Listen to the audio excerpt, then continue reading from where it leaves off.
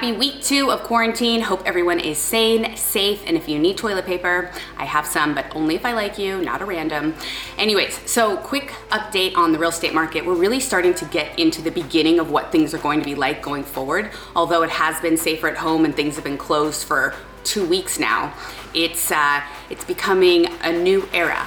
Now, for people who are buying and selling, they have needs. Say they're getting a divorce, or say they're moving out of state, or there's many things. Maybe they're selling their house and they have to buy something.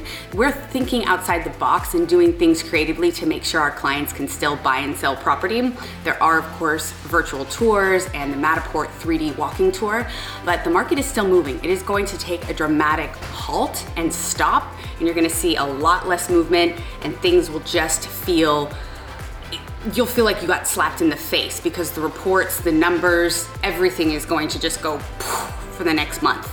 After that, we'll be right back on pace. But right now is a good time. Hey, if you're trying to get a deal, I would definitely jump into the market and we can talk about how to make that happen.